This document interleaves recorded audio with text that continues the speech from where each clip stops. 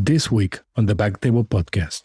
When I see patients now, I'm trying to educate them on misinformation. I tell them kind of a couple of things. Anytime you're online, the first question you have to ask is just straight up, who am I listening to? The second thing is, what is my goal? What am I trying to get out of this video that I'm watching? What am I trying to learn here?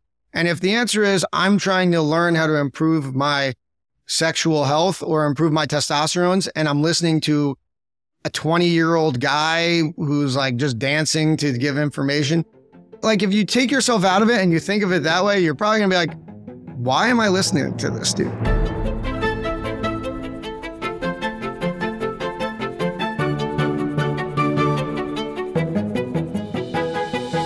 Hello everyone and welcome back to Backtable Urology Podcast, your source for all things urology. You can find all previous episodes of our podcast on iTunes, Spotify, and at backtable.com. Now, a quick word from our sponsors. ReviveRx, providing urology-specific sterile and non-sterile compounding services to the specialties of urology and fertility since 2016. They currently work with over 500 urologists in 36 states, servicing over 200,000 patients live. They pride themselves on service, quality, and innovation. Products like their ICI injections are lyophilized to provide temperature stability to allow for shipping, easy of travel, and fewer incidences of priapism compared to pre-mixed formulations.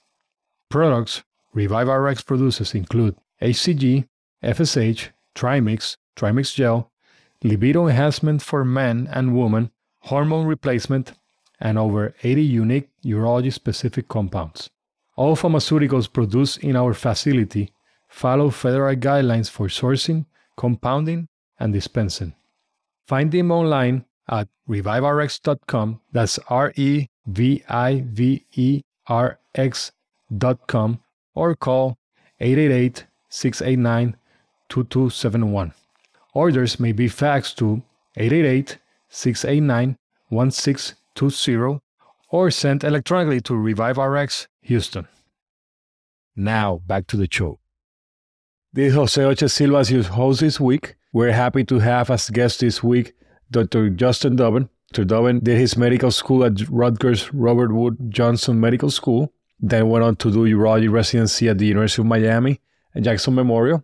Then went to do a fellowship in men's health andrology from Northwestern University Memorial Hospital. Currently, he works at Memorial Healthcare System in South Florida. In addition to providing patient care, he has his own podcast. It's called Man Up, a doctor's guide to men's health, where he provides key information to patients about various men's health topics. Justin, it is a pleasure to have you as a guest today. Welcome to Backtable. Thanks, Jose. It's good seeing you again. We finally got to meet in person couple weeks ago, and you gave a talk, I gave a talk, and we really had a good time. It was really good to connect in person. So I'm glad we get to do this now. No, exactly. I mean, and I think it's the second time I see you talk. And I wanted to go first into how you became this guru. I mean, you just finished fellowship a couple of months ago, but you have become a social media guru.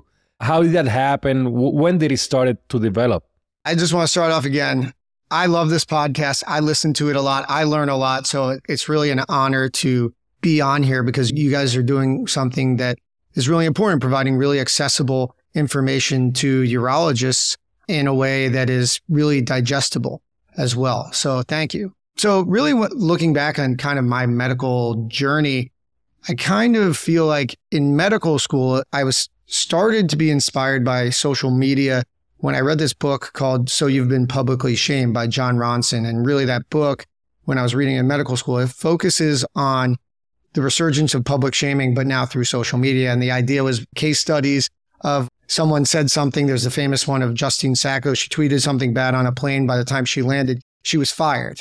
Like she lost her job, everything. So that scared the crap out of me. And when I was a med student, I realized at some point, people are going to look online and they're going to find you as a doctor. I was like, maybe I should control my own narrative. So that was the first time I was inspired to go on social media. And I think that's one of the main reasons why a lot of people go on social media. You know, I was like, all right, let me just have a presence on here so that if someone Googles me, they'll see what I'm about in my own words. And so I started, messing around with Twitter a lot and going through med school again, I think we were all struggle with this idea of matching in residency, obviously, and making the appropriate connections. And for me, I think we've all been there before. You're emailing attendings, you're emailing professors in and out of your institution. You're trying to do whatever you can to connect with people. And back then it really was hard, right? I mean, Jose, you've been there. So I read a book called Never Eat Alone by Keith Ferrazzi, and it's a networking book. And that made me realize, even though it doesn't talk about social media per se, it talked about networking, and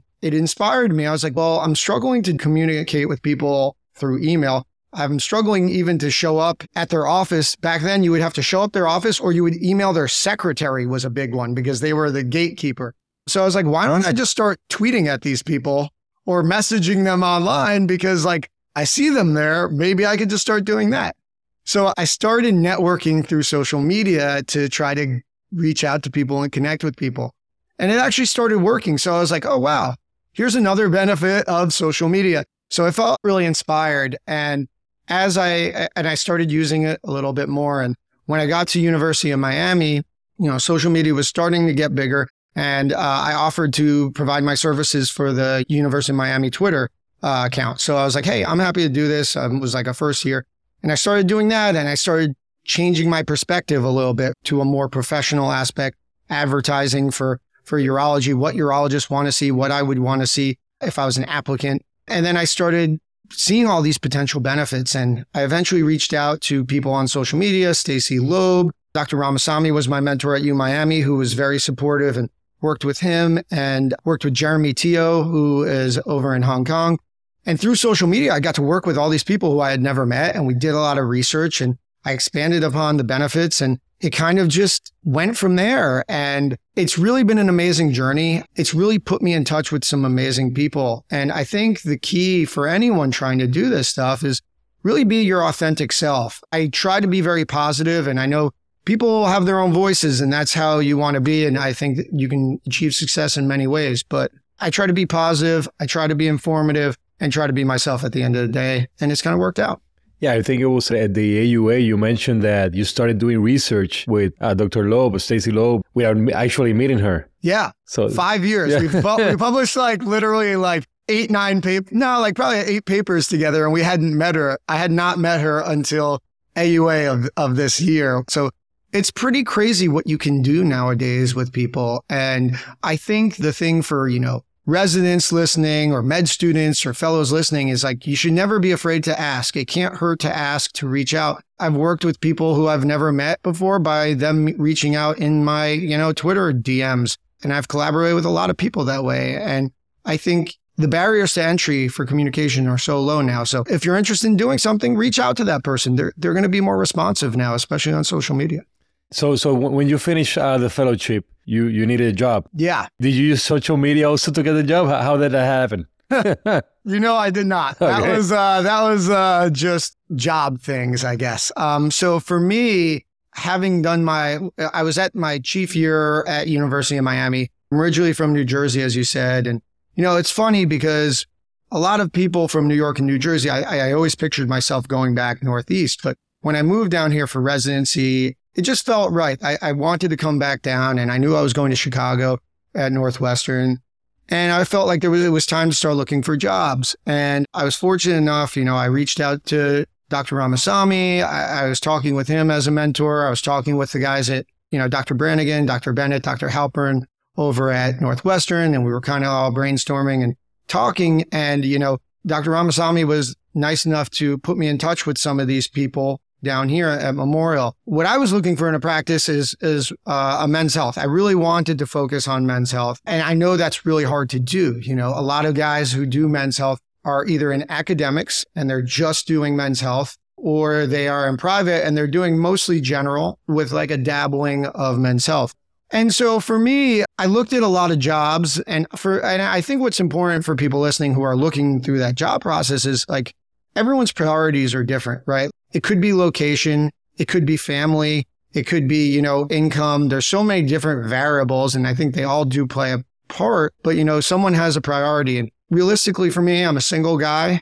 I think location was for me the most important. My family is all over the place. I mean, well, they're in New Jersey, but I have family in South Florida. I thought I wanted to try and come here. I thought that there was an area above Miami that needed men's health. And after talking with Memorial, they were trying to expand and they really were interested in bringing a men's health specialist on. Oh, okay. Wow. And so I think I got lucky. I mean, let's be honest. I think there is some luck. I looked at other positions and a lot of them were more general. You're right. And I do want to do academics to some degree. And the healthcare system here has a built-in residency for other, general surgery, internal medicine.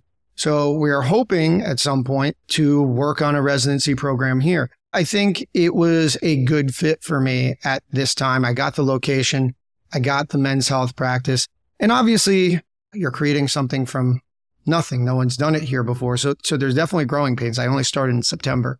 So there's still a lot to do and a lot to learn, but I'm kind of having fun doing that. I think that's also a big part of what are you looking to get into? Do you want to get into a program that's just going to be, the wheels are running, you're just jumping on board, or you want to start something from scratch? In this part of my life, I felt motivated enough. I felt like I had the time to do it. And so here I am. And when we talk about a men's health practice, are you trying to copy what you had in Northwestern? Are you trying to create your own? Are you getting a couple of things from other practices and trying to create a mingle of all those things that you have learned throughout the couple of years?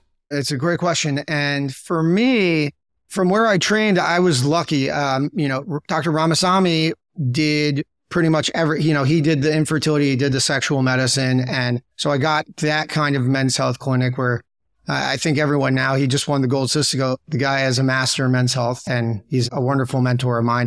And then I went to Northwestern where I had, a combination. Like Dr. Brannigan now does a lot of men's health. He does mostly male infertility. Dr. Bennett does sexual medicine mostly, and then Dr. Halpern does a combination of both. So I got a really great flavor of the different ways in which these practices are run. As the only guy, I kind of have the benefit of making it whatever I want it to be, like you're saying.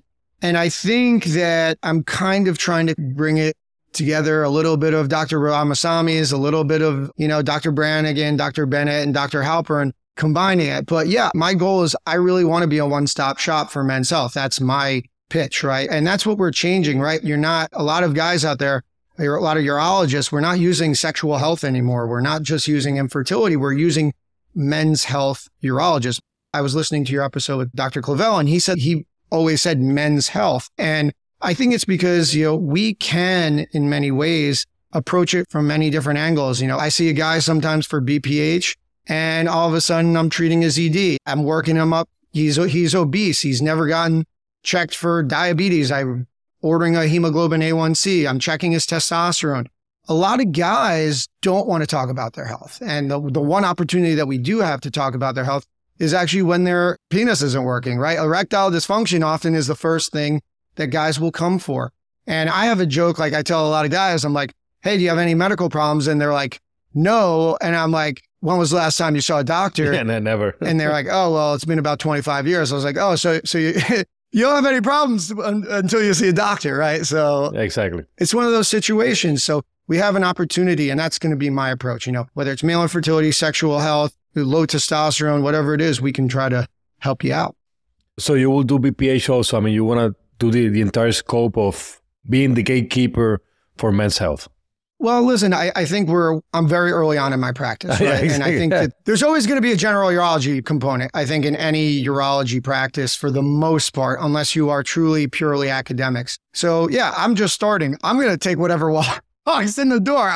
I'm happy to see BPH. But the thing for me, when I see BPH, things I'm thinking about, I'm not going to be the hole-up guy, but I want to consider giving you, when I'm thinking about your sexual function, I want to be offering you, whether it's Rezum or UroLift, something that I can preserve your sexual health, right? So that's the angle that I think I could bring when I'm doing BPH, right? I'm the first guy. A lot of guys for BPH won't ask about their sexual function. I'm the first guy. I'm like, do you care, especially in South Florida and Florida in general, like a lot of these guys do care about their ejaculation and they really care about ejaculation preservation. So that's the first question I'm asking when I'm hearing BPH. So I think it's just a different twist on how to approach the same problem.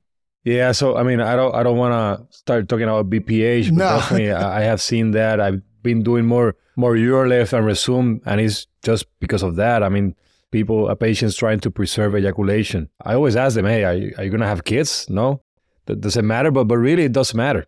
And it is important to have that talk. It's a great point. Justin, do you remember what was your first patient you saw in private practice? Ooh, my first patient was actually a testosterone guy.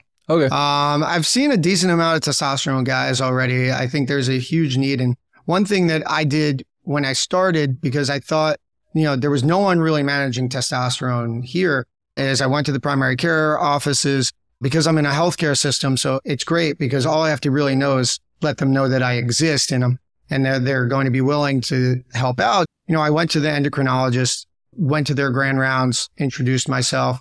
I'm giving a talk on testosterone to the primary care doctors. I actually just I found whoever got myself a primary care doctor appointment just to, and I go to the primary care that I'm going to tell my patients to go to. There's a lot of things that I've started to do. I looked at people who are at higher risk for things like low testosterone ED, right? Cancer patients. I reached out to the oncologist, if any of them had radiation or chemotherapy or just cancer in general. Have them see a men's health doctor. HIV patients. I've actually seen a decent amount of HIV patients because the testosterone guidelines per them, we know that they are at higher risk for low testosterone. So there's a lot of different ways in which I started to approach seeing these kinds of patients and getting people in the door. And I think really at the end of the day, it's bringing people in the door, but it's really helping people who maybe we're not going to ask the questions to get help otherwise, but prompting these other physicians to start thinking that way is going to help their patients in the long run. And definitely, I mean, you bring up a good point about the physician getting to know, because most of the time they think even the physician today is normal, is part of your aging, which is not true. I mean, right. There are things that we can do to make you feel better. You don't need to feel tired all the time. You don't need to have low sexual desire, all that. I mean, but it's good what you're doing, like teaching that physician, that primary care, and then having them send those patients over. Justin, in terms of, what are the criteria, labs, what do you do for a patient with low testosterone or with low testosterone symptoms? Yeah, so I think really it's important to understand as a urologist, and I think we're going to see more and more and more testosterone, right? The data is really showing that this is becoming more popular. We know that testosterone levels decline in men as they get older. Lower levels are also associated with, other health issues, like I mentioned, obesity, diabetes, HIV, cancer, all these things. The data also suggests that approximately 20% of men under the age of 40 are at risk for low testosterone. The Baltimore Longitudinal Aging Study actually showed that the incidence of hypogonadal T levels is about 20% in men over 60, 30% over 70, 50% over the age 80-year-old men. So it's prevalent, right? But testosterone replacement therapy is actually becoming very popular as well. There was a study showing that from 2003 to 2013, testosterone replacement therapy use increased fourfold from the ages of 18 to 45. That's a pretty young population, and actually threefold in older men than that. There's data suggesting that nearly 12% of men under the age of 39 receive a testosterone prescription. So I think it's really important as urologists to understand if you treat men, someone's going to come in the door probably with low testosterone or at least interested in testosterone treatment. When we're talking about, how do you start treatment, the criteria, the guidelines really state that you need two things in order to diagnose someone with testosterone deficiency. One, you need to have low testosterone levels. The AUA guidelines say less than 300. And the guidelines also say you should have 2 levels less than 300 to consider initiation of treatment. And then you also have to be symptomatic, right? There are exceptions. We did mention, HIV, diabetes, obesity. These are potentially things that in themselves can lend themselves to treatment, but signs and symptoms are important. We're talking about decreased energy, decreased libido, erectile dysfunction, focusing issues, body hair loss, gynecomastia, depression, and obesity in itself is one. So you got to be 2 for 2 for the most part, and then you would be considered a good candidate for testosterone. Exactly. And for those patients that you're going to start them on testosterone, and you mentioned those young patients. Yeah. Do you have, I mean, let's say a patient that still want to have kids, is in the 20s. Are you doing testosterone in these patients? I mean, or are you doing Clomid? What are you doing with these patients? We'll get into it later when we're talking about telemedicine, but I think also as a male infertility doctor, this is like probably the most important question you can ask, especially in South Florida, in Florida in general. Jose, you definitely see this. You see guys, they come in, they're worried about fertility issues, and you're getting their history and you ask them any history of testosterone usage, and they're all like, yeah, I've been on it for like 3 years, no big deal. And these guys don't know that testosterone replacement therapy can cause infertility. So the first thing I always ask guys when, they walk in the door, it really doesn't matter the age. I ask if they're interested in testosterone replacement. I say, are you interested in having kids in the future? I asked a guy today and he laughed at me. He's like, I'm 70 years old. I said, this is Miami, man. Yeah. You've seen it. Yeah. I'm like, dude, I've seen it. So it's not my place to judge. I just want to know that we're on the same page because I have seen many guys who have asked that question. Even at Northwestern, I've seen a 72-year-old guy walk in the door say, I have low testosterone, but I want to have a kid. So, you always have to ask that question. It's just really important. So just as a side note, for guys who are on testosterone and they're interested in fertility, 60% of guys on testosterone develop azoospermia in their ejaculate. And we don't really know whether, they had unproven fertility, most of these guys, so we don't know what their baseline was. The good news is about 90% of them recover after about 1 year and most of them at 2 years. But still, really, there's no guarantee. There was a study saying that, a majority of these guys don't really get back to their sperm counts as before too. So it's just something to consider. So when I ask, and if they say that they're interested in, future fertility, I think there's a couple of factors involved, right? Are they trying to have kids now? If they're interested in current fertility, I'd probably get a semen analysis as well, just to see what's going on. And usually I will start someone like that on Clomid. Obviously, HCG is an option, but since they changed the laws with, you can't get compound pharmacy HCG anymore, it's really, really expensive. So I usually start with HCG. But, some of these guys, you'll see guys occasionally who are on TRT. They don't want to get off the testosterone. They're interested in fertility. So, those guys you can always consider adding HCG as well if they're not so gung-ho about getting off of it. But I would always get a semen analysis. I would try to get them off. But there's some guys, I'm sure you've talked to them, that they just don't want to get off testosterone too. So no, those that have been doing on their own for most of the time, right? They rather go see somebody else rather than to stop testosterone. And those are the ones that are more challenging in terms of follow-up because they probably have running high on testosterone levels. Yeah, for sure. Yeah, and those patients, even if you drop a little bit, let's say if they're in over 1,000 or 1,500, but if they go down to 1,000, maybe they have symptoms of low testosterone. Well, listen, you're going to always feel good when you get higher. So it's hard to convince a lot of people when, the guidelines say 450 to 600 is the goal. It's hard to convince people to say, hey, you're sitting at 1,500, 2,000, like we got to take it down. And some of these guys, I tell them straight up, it's like, listen, I cannot give you testosterone if that's where you're sitting. I'm not going to do it, because that's the way I practice. If you want those levels, you're not going to get care for here because I don't want to put you at risk. And I think it's okay to have those kinds of conversations because I think a lot of those guys will find ways, even if you give them the testosterone, it's developing trust and explaining that you can put yourself at risk for, stroking out, heart attack. And a lot of those guys aren't appropriately watching their hematocrits or anything like that. So it's hard. And if, you feel like these guys aren't going to be listening to you and they're sitting at these levels that are super therapeutic, I tell them straight up. I say, listen, if we're going to do it, we're going to do it my way. Otherwise, you don't get the testosterone. Patients that have elevated hematocrit, when you were in training and in fellowship, do you guys stop testosterone or just have them donate some blood? In practice, we had at Northwestern, we had a sheet. We would have them donate blood. But there's always things, right? Some guys may be persistently giving blood, and there's things you can consider doing, right? Lowering the dosage if they're at maybe a little higher end of the levels of testosterone. You can consider changing the kind of administration. I think there was a paper that came out recently showing that, if you're giving weekly, instead of doing weekly, you do it 2 times a week. You're keeping those levels, you're decreasing those peaks. so that your polycythemia doesn't, your erythropoiesis isn't going higher. So there's different approaches you can take, but in general, I'll do a blood donation.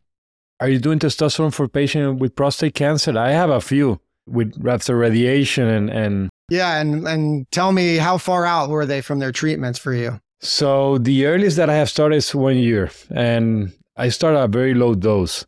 But it's those patients that come to me saying that they feel very, very bad.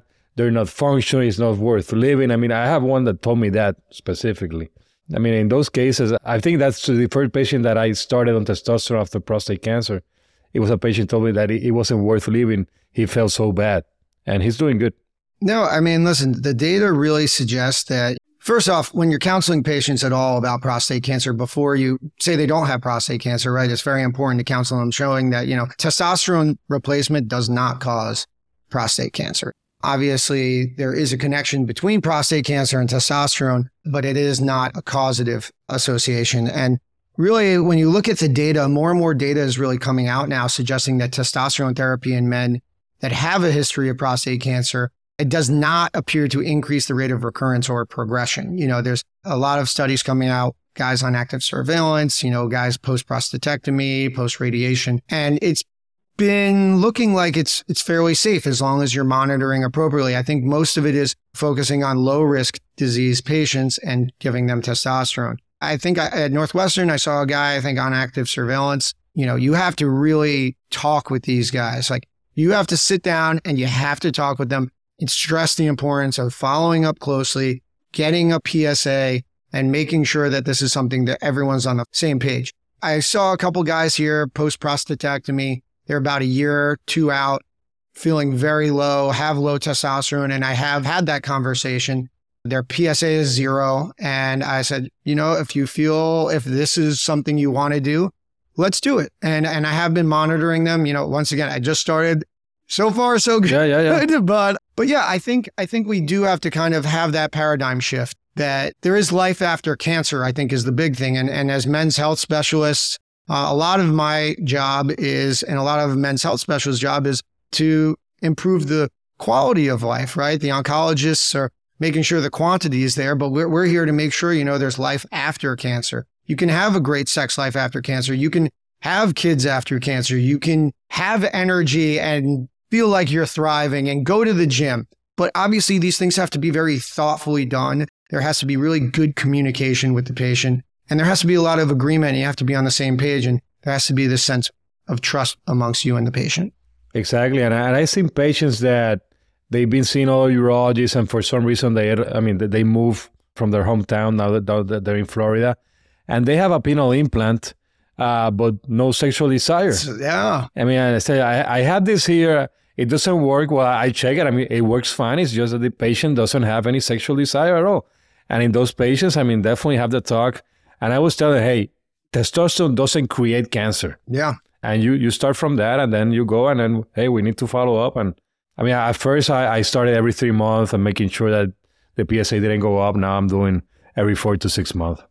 Yeah, no, it's a good point. But I also like your point about the guy with the IPP, because I think we all have seen those patients where whether it's not, you're just a general urologist and you're asking about erections, and that guy will be like, I don't have any desire. Like, don't worry about it. We're good. Let's move on. It's like, no, he just literally told you a sign of maybe having low testosterone. Maybe investigate that more. Maybe he wants to have sex, or maybe he has the desire to have sex, but it's just skimmed over, like you said before, because that's part of getting old. But that's not necessarily true. That doesn't have to be that way. Exactly. And Justin, you mentioned you're doing a lot of telemedicine. I want to. Okay. So I would like to do telemedicine. I think telemedicine is really the way of the future. I'm having a meeting trying to get that going here. But at Northwestern, we did a lot of telemedicine.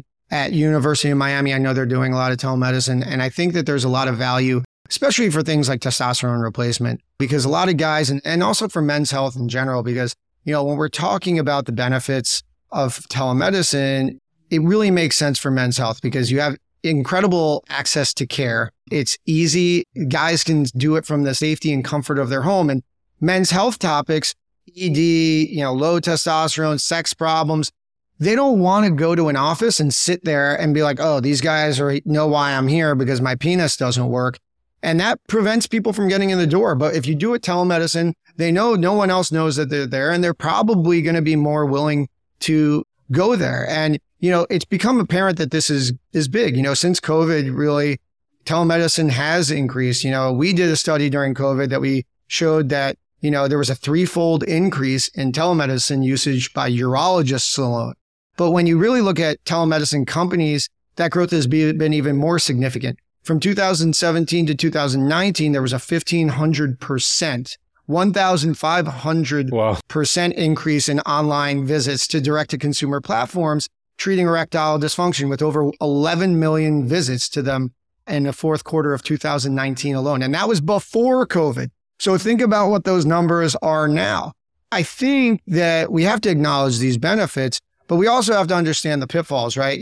Those things include the ability to perform a physical exam, which may be necessary for a lot of stuff, especially for male infertility, right? Like, do you have a varicocele? How am I going to do a varicocele if I don't do the exam? Testicular size can be important, right? For function, the ability to administer specific medications, or some technological barriers are still there. And there's always medical legal, but that kind of led us to do this study that just came out looking at these telemedicine clinics, because the difference is when you're talking about erectile dysfunction, you're talking about things like hair loss. These are medications that, personally, I'm not a big fan of finasteride. I think most urologists are turning the corner on finasteride because of the risks of post-finasteride syndrome and things like that. Still, that and, the other companies that do ED, Viagra, Cialis, pretty benign. Overall, they're pretty benign. But when you're talking about testosterone, we're talking about a class 3 controlled substance that has higher risks.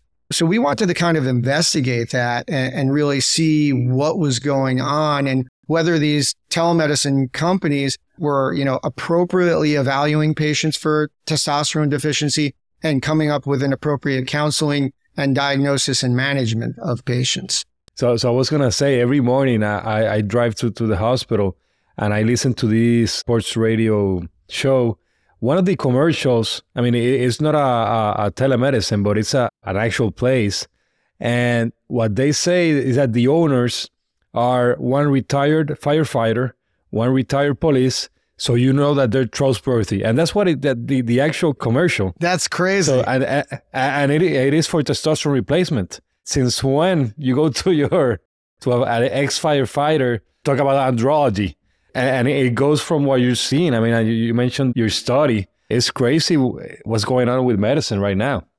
Well, I think when we're talking about men's health, it is just this idea, right? Like, you just nailed it on the head. Like, what sells? Masculinity sells, right? Like, you got Liver King going online talking about he's never done testosterone. That guy just found out does more testosterone than like 5 people combined. Yeah. You have all these people who are like the peak of masculinity. Firemen, police officers, those are masculine guys, right? Like, it's this idea that masculinity sells masculinity. And more than ever, we're on this sense of fringe science, fringe medicine, where you have this idea of biohacking. Guys are using medications. And I'm getting texts from people all the time like, hey, what do you think of this medication? I'm like, or this like supplement. I was like, I have no idea what this is. And that, people are stacking stuff and they're listening to these podcasts. And it's hard because when you want to be honest with your patient, and the truth is, there is data on these things and they'll be like, here's the data, but it's usually like mice data.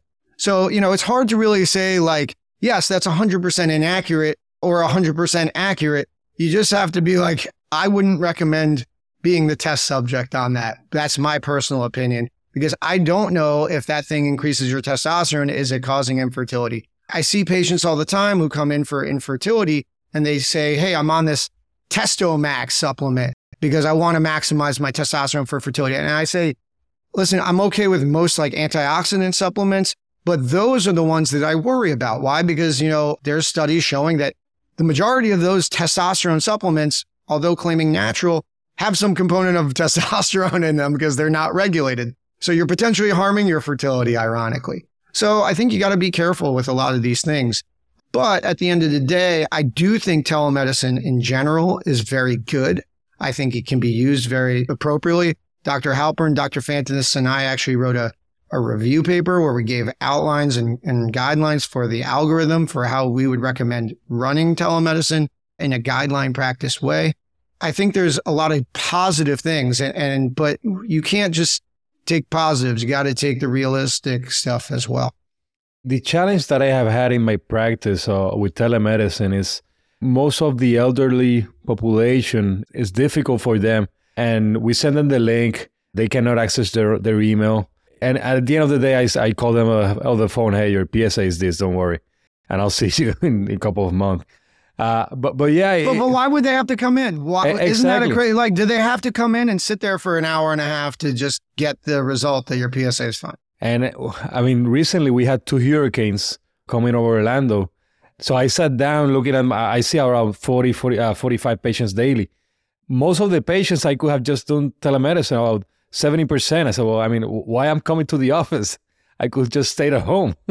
Isn't that a better quality of life for you too? It is. So I'm thinking how I can go there in the morning, just do cystoscopies, and then in the afternoon, just talk to the patient, follow up the x-rays, CAT scans, testosterone, whatever labs and everything. So it is, I think, like you mentioned, it is easier, but also for us as physicians, I think it will give us a little bit of better quality.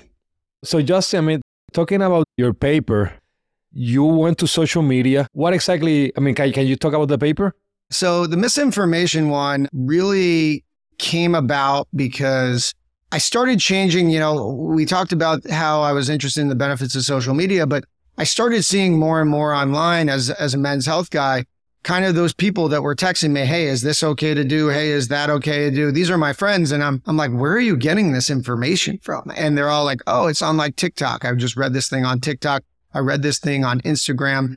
And I'm like, who though? And they're like, I don't know, just some guy was on. And that started getting concerning. I was like, send me the video. So we started seeing this shift, especially during COVID, of people using social media and the internet. We always joked about Dr. Google, but I think for a lot of things, it's really ramped up, especially during COVID, And the truth is, it's important to understand the quality of online information in any kind of medical situation, but in my situation, men's health, because, the internet is really where most people are getting their information. 72% of adults use the internet for researching health information. And that's been about a 40 to 70% increase in users seeking information via digital online platforms since the onset of COVID. And in 2021, 72% of US adults use at least one social media site, including 66% of men. So why should you care? Because literally everyone is online and they're looking for medicine and looking for health information online because they don't want to go to the doctor. They don't want to spend the money if they can figure it out on their own, and they don't want to tell anyone they have a problem. So what we wanted to do is we wanted to look at the 2 of the more popular platforms today, which is really TikTok and Instagram. Both have over 1 billion active users a month. Both are video sharing platforms. Obviously, Instagram also photo sharing. And in our study, we looked at 6 men's health topics that we decided upon, testosterone, erectile dysfunction, male infertility, semen retention, Peyronie's disease, and vasectomy. And what we did is we evaluated the overall popularity in terms of views of each topic. And then we reviewed and characterized the 40 most popular posts of each topic to assess their accuracy. We were assessing topics and posts that we were deeming as considered educational in focus. Like we didn't, advertising didn't count. And what we really found was pretty concerning. Men's health topics on these platforms were obviously very popular, especially the topic of semen retention, which when we came to terms, when we were doing this study, no one knew what the hell that is. And now it's becoming more popular. I think we're getting the word out, but it was by far the most popular men's health topic with over 1 billion views on TikTok and over 1 million posts on Instagram. And, I was showing this and I remember sitting there working with Dr. Halpern, Dr. Brannigan, Dr. Bennett, and hey, look how many people are looking at semen retention. They're like, what the hell is that? Why is everyone doing it? But just as, more concerning is, the overall quality of the content on men's health was very poor. The majority of men's health information was inaccurate. And when you look at who was creating the content, that really makes sense because the majority of the content was not created by any healthcare providers. And interesting enough, though, that when we did look at the content that was created by healthcare providers and compared it to, those who were not healthcare providers, the content for the healthcare providers was very accurate and overall really good. The question really becomes in how do we as physicians best address misinformation online? What are your thoughts? So, I mean, you have the amount of podcast. I guess that's the only thing you can, because if the person receiving the misinformation is using those platforms, I mean, you need to use that same platform to correct what they're using. I mean, you cannot write a paper and publish it someplace else. Nobody, I mean, the audience is not going to read it. So you need to use that same platform to make it right, but it needs to be funny. You need to have a 20-year-old guy say it, because they're not going to listen to a older guy saying, don't do semen retention. You need to, I don't know, but yeah, it's crazy. Well, I think this podcast is definitely helping, because, this is still, although it's focused for urologists and physicians, anyone can listen, right? If they want to learn about a topic. I guarantee you, this is such a great podcast for a patient. Say they're struggling with erectile dysfunction, say they're struggling with, bladder cancer, and they listen to how that's treated. I think that's a very, very helpful tool too. So, this is doing an excellent job. But I think you kind of nailed it on the head, right? It's pretty interesting. We're in a different time where, physicians previously, before the age of social media, you kind of, your goal when you were doing papers and doing research and education was really education for other doctors, other urologists, other med students, other residents. And you did your education of patients in the office, right? That's where it was done. And that's where you built these relationships. But now, where we know that people don't want to come into the office, they want to get their information elsewhere. And that information is very bad. Dr. Stacy Loeb did some really excellent work on prostate cancer. Dr. Rina Malik did some other work with her as well. And we know that it's not just men's health, it's all urological topics. Have very bad information on YouTube, TikTok, Instagram. It's all over the place. We have to start going where the patients are going out. And if it doesn't have to be everyone, I think it takes a lot of time and it takes a lot of effort.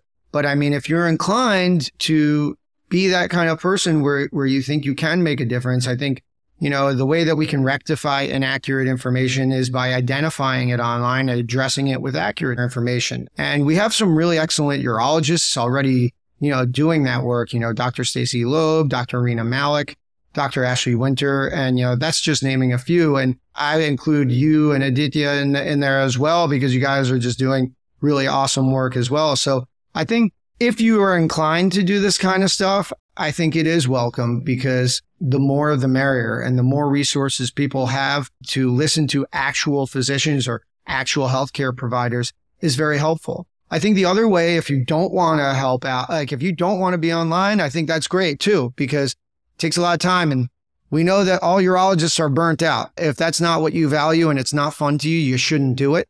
But I think as a urologist, you should be at least aware of good resources, good and accurate resources that are online that you can drive patients towards, right? You have the Urology Care Foundation, you have the SMSNA website, you have the SSMR website, and they have patient-focused sections to educate patients on accurate information on all of these things. So if you can at least push it that way, that's important. But I think at the end of the day, the best thing you can do as a urologist working with your patients and hoping to, address misinformation is really provide medically accurate information through direct patient engagement, right? Medical information at the end of the day is a very personal and it's a very private thing. By creating a safe environment for your patient and where they feel open and they can talk about things that they may not otherwise talk about, you're giving your patient and yourself the best opportunity to address any issues that they may come across online. It's important that, when they come in, they're like, hey, I saw this thing online. I was thinking about buying it. It might make my erections better or make my penis bigger. What do you think?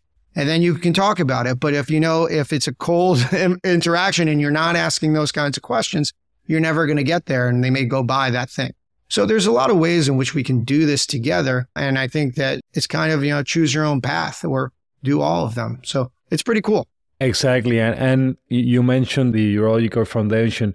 I think we need to do a better job targeting the younger guys. And not because they are the ones that really have a problem today, but they already are the ones receiving their misinformation through social media. Yeah.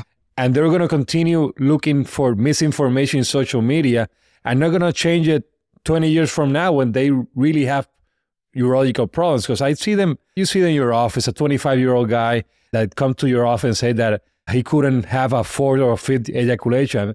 I mean, stand up and get out of the office. Come on, man. Yeah. That's where I get the burnout from. But, you need to target those, because those are the ones that are going to continue having problems in the future. And if they think that right now, the semen retention is a problem, imagine what you're going to read 20, 30 years from now. It's true. It's going to be crazy being a urologist. When I see patients now, I'm trying to educate them on misinformation. I tell them kind of a couple of things. Anytime you're online, the first question you have to ask is just straight up, who am I listening to? The second thing is, what is my goal? What am I trying to get out of this video that I'm watching? What am I trying to learn here? And if the answer is I'm trying to learn how to improve my sexual health or improve my testosterone, and I'm listening to a 20-year-old guy who's like just dancing to give information, like if you take yourself out of it and you think of it that way, you're probably going to be like, why am I listening to this dude? So I think you have to try to put context in, because it kind of is easy. Listen, I've been on TikTok. You can scroll for days and you can get lost in it and be like, oh, this is a good idea. But a good idea for making a nice dinner is a lot different good idea than the guy who's recommending you do semen retention and increase your testosterone levels. But it can get lost in translation. So I think if you can educate your patients on how to approach medical health information online, who am I listening to? What is my goal? Do they have any data to support their claims? Maybe we can start changing that narrative a bit. Yeah, and I think at some point, I don't think it's going to happen, but at some point, Instagram as a company needs to be held responsible to some account, at least from this health side.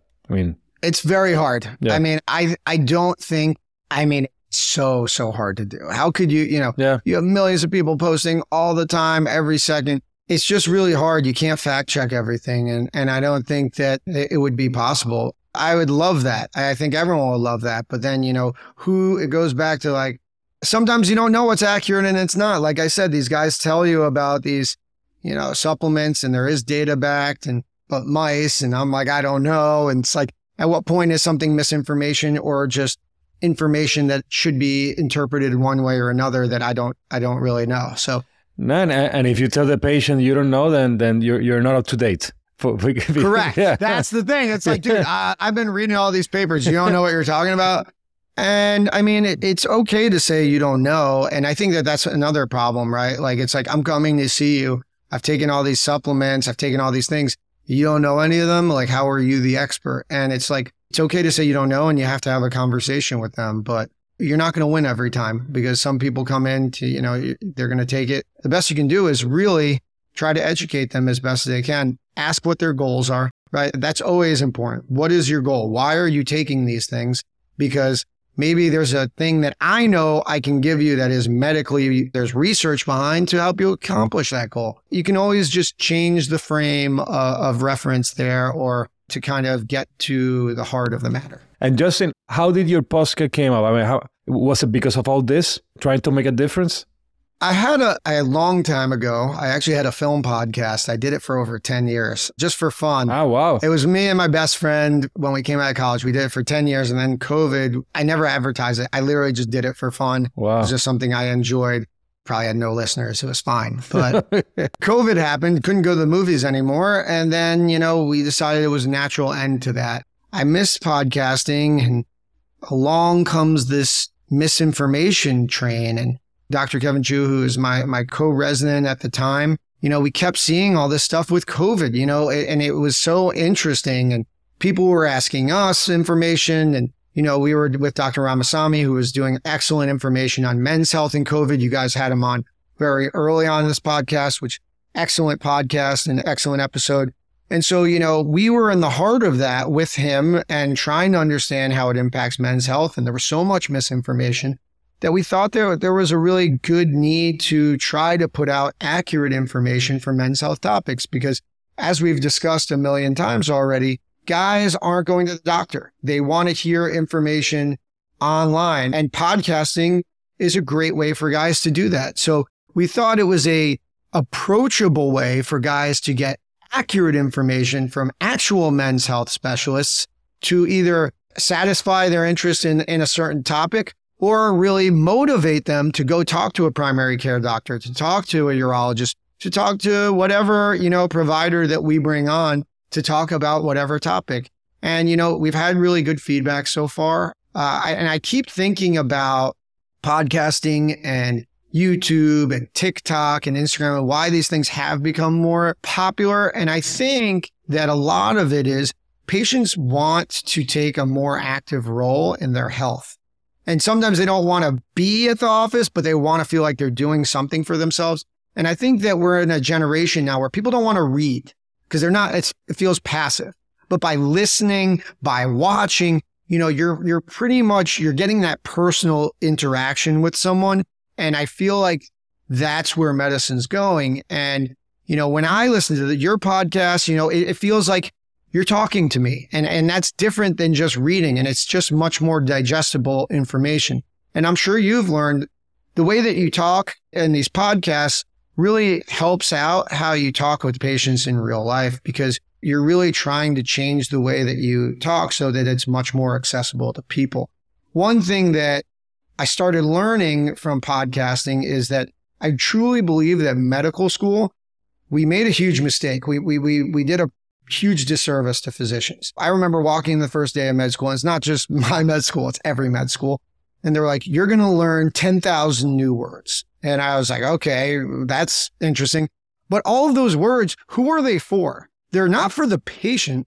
They're actually for other doctors, for you to present stuff to residents, to present to attendings. And guess what? In the real world, you're a private, I'm like in a healthcare system. How many times am I using big words to present to other doctors nowadays? I'm so subspecialized. If I go, oh, this guy has oligoteratozoospermia, the endocrinologist is like, what the hell are you talking about? I don't even know what you're saying. We're making up big words to just talk to other doctors just for training. There's no real value. So what I really started doing once I started the podcast is unlearning those words. I am like, hey, listen, you got a low sperm count. You got low motility. Your testosterone's low. You don't have to use hypogonadal. No one knows what that means. So it's just kind of reframing it. And I think that all doctors should try to do that. And that's what I've learned from these TikToks, these Instagrams, because those are the people who succeed, right? The guys are listening to guys because they talk like guys. They're not talking like doctors. And I know we want to talk like doctors and we want to sound like the authorities, but there's kind of a fine line where we want to be a little bit of both. I do want to use big words. I do want to sound like I have a good knowledge base. But I think when you talk too high above a patient, they're not going to connect. Exactly. I mean, it might work with some, but definitely for the bulk, you need to talk in layman's and they need to understand and sometimes repeat it back. I mean, if you see that they're struggling, that they don't understand what you're saying, ask them, hey, what do you understand from what I'm saying? And go from there. Has your communication with patients changed since you've started the podcast? Of course. At least, so I always ask the other physician or the other urologist, in a special situation, how do you explain, for example, in your case, when they talk to you about supplements? Yeah. How do you react? I mean, so for me, if it's a 20-year-old, I stand up and get out. But for a 55-year-old, I take my time and hey, I don't know about that. I explain, hey, I mean, I always tell them, hey, remember, I mean, in med school, the pharmaceutical, because they always have that conspiracy theory. So I always pitch a little bit of that to them. They say, hey, remember that in the world that we walk in as physicians, pharmaceuticals are really what we know. We don't know supplements. Some of them might work. And I always tell them, hey, I see the patients that those supplements fail. I mean, that's why you're here. You're not here because you were feeling fine and you wanted to see me. You're probably here because you already have a problem. Then when we start talking, those patients most likely already have supplements before. I mean, if you want to continue wasting your money that the insurance is not covering, paying $50, $70 a month, I mean, go ahead, but we can try something else. Yeah, no, I think it's a good point. And there are supplements, especially for male infertility. A lot of people you can do daily multivitamin. coenzyme Q10, vitamin C. And, the data is not great. Like the MOXIe trial came out and it really did not show that there was any benefit taking antioxidants. However, what I tell patients is if you are interested in it, the risk of anything bad happening to you is very low. The only risk is really at your wallet. Exactly what you said, right? Like it's taking money out of your wallet. But, there are things that I'm okay you taking. But I think it's important, you have that conversation and you have an honest conversation about it. Exactly. For example, the CoQ10, I started using it after a podcast. So, it's something. Yeah. Yeah, it's something, at least the patient thinks that there might be hope. And it's something that you can give them instead of just telling them, wait around, let's do the semen analysis, something that they can start taking in the meantime. And they feel like you care. So Justin, anything else you want to add? I don't know, man. This was really fun. I had a really good time. It was great. Thank you so much for having me. I look forward to listening to all your episodes and keep them coming because I'm going to keep listening. I'm sure a lot of people are going to keep listening because you guys are really doing some awesome work. No, thank you. And also kudos to you for what you're doing and what have you created in your short time as a urologist. I mean, you're going to continue going to the meetings and talking to everybody and getting to know everybody. And I think it's great. I mean, I couldn't believe when you told me that you just finished fellowship a couple of months ago. So definitely kudos to you for what you have created. And definitely that the podcast, giving the correct information to the patients, that's also great for us. I appreciate that. Listen, I think the thing is the urology community is amazing. I really think that I became a urologist just because so many wonderful people are in this field. And if you're listening and you're like trying to get into the field or you're a resident and you want to communicate and you want to reach out to people, just do it. Because I can tell you that the majority of people here, they want to help you. They want to work with other urologists. And it's such a supportive community. You shouldn't be intimidated to try to connect with other people because literally no one's ever said no. Just taking a phone call, reaching out, and it's just a really great community. So I'm just lucky to be part of it. And thanks for having me on. Thank you, Justin.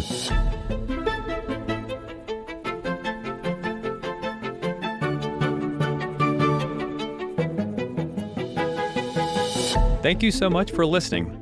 If you haven't already, make sure to subscribe, rate the podcast 5 stars, and share with a friend. If you have any questions or comments, DM us at _backtable on Instagram, LinkedIn, or Twitter. Backtable is hosted by Aditya Bagrodia and Jose Silva.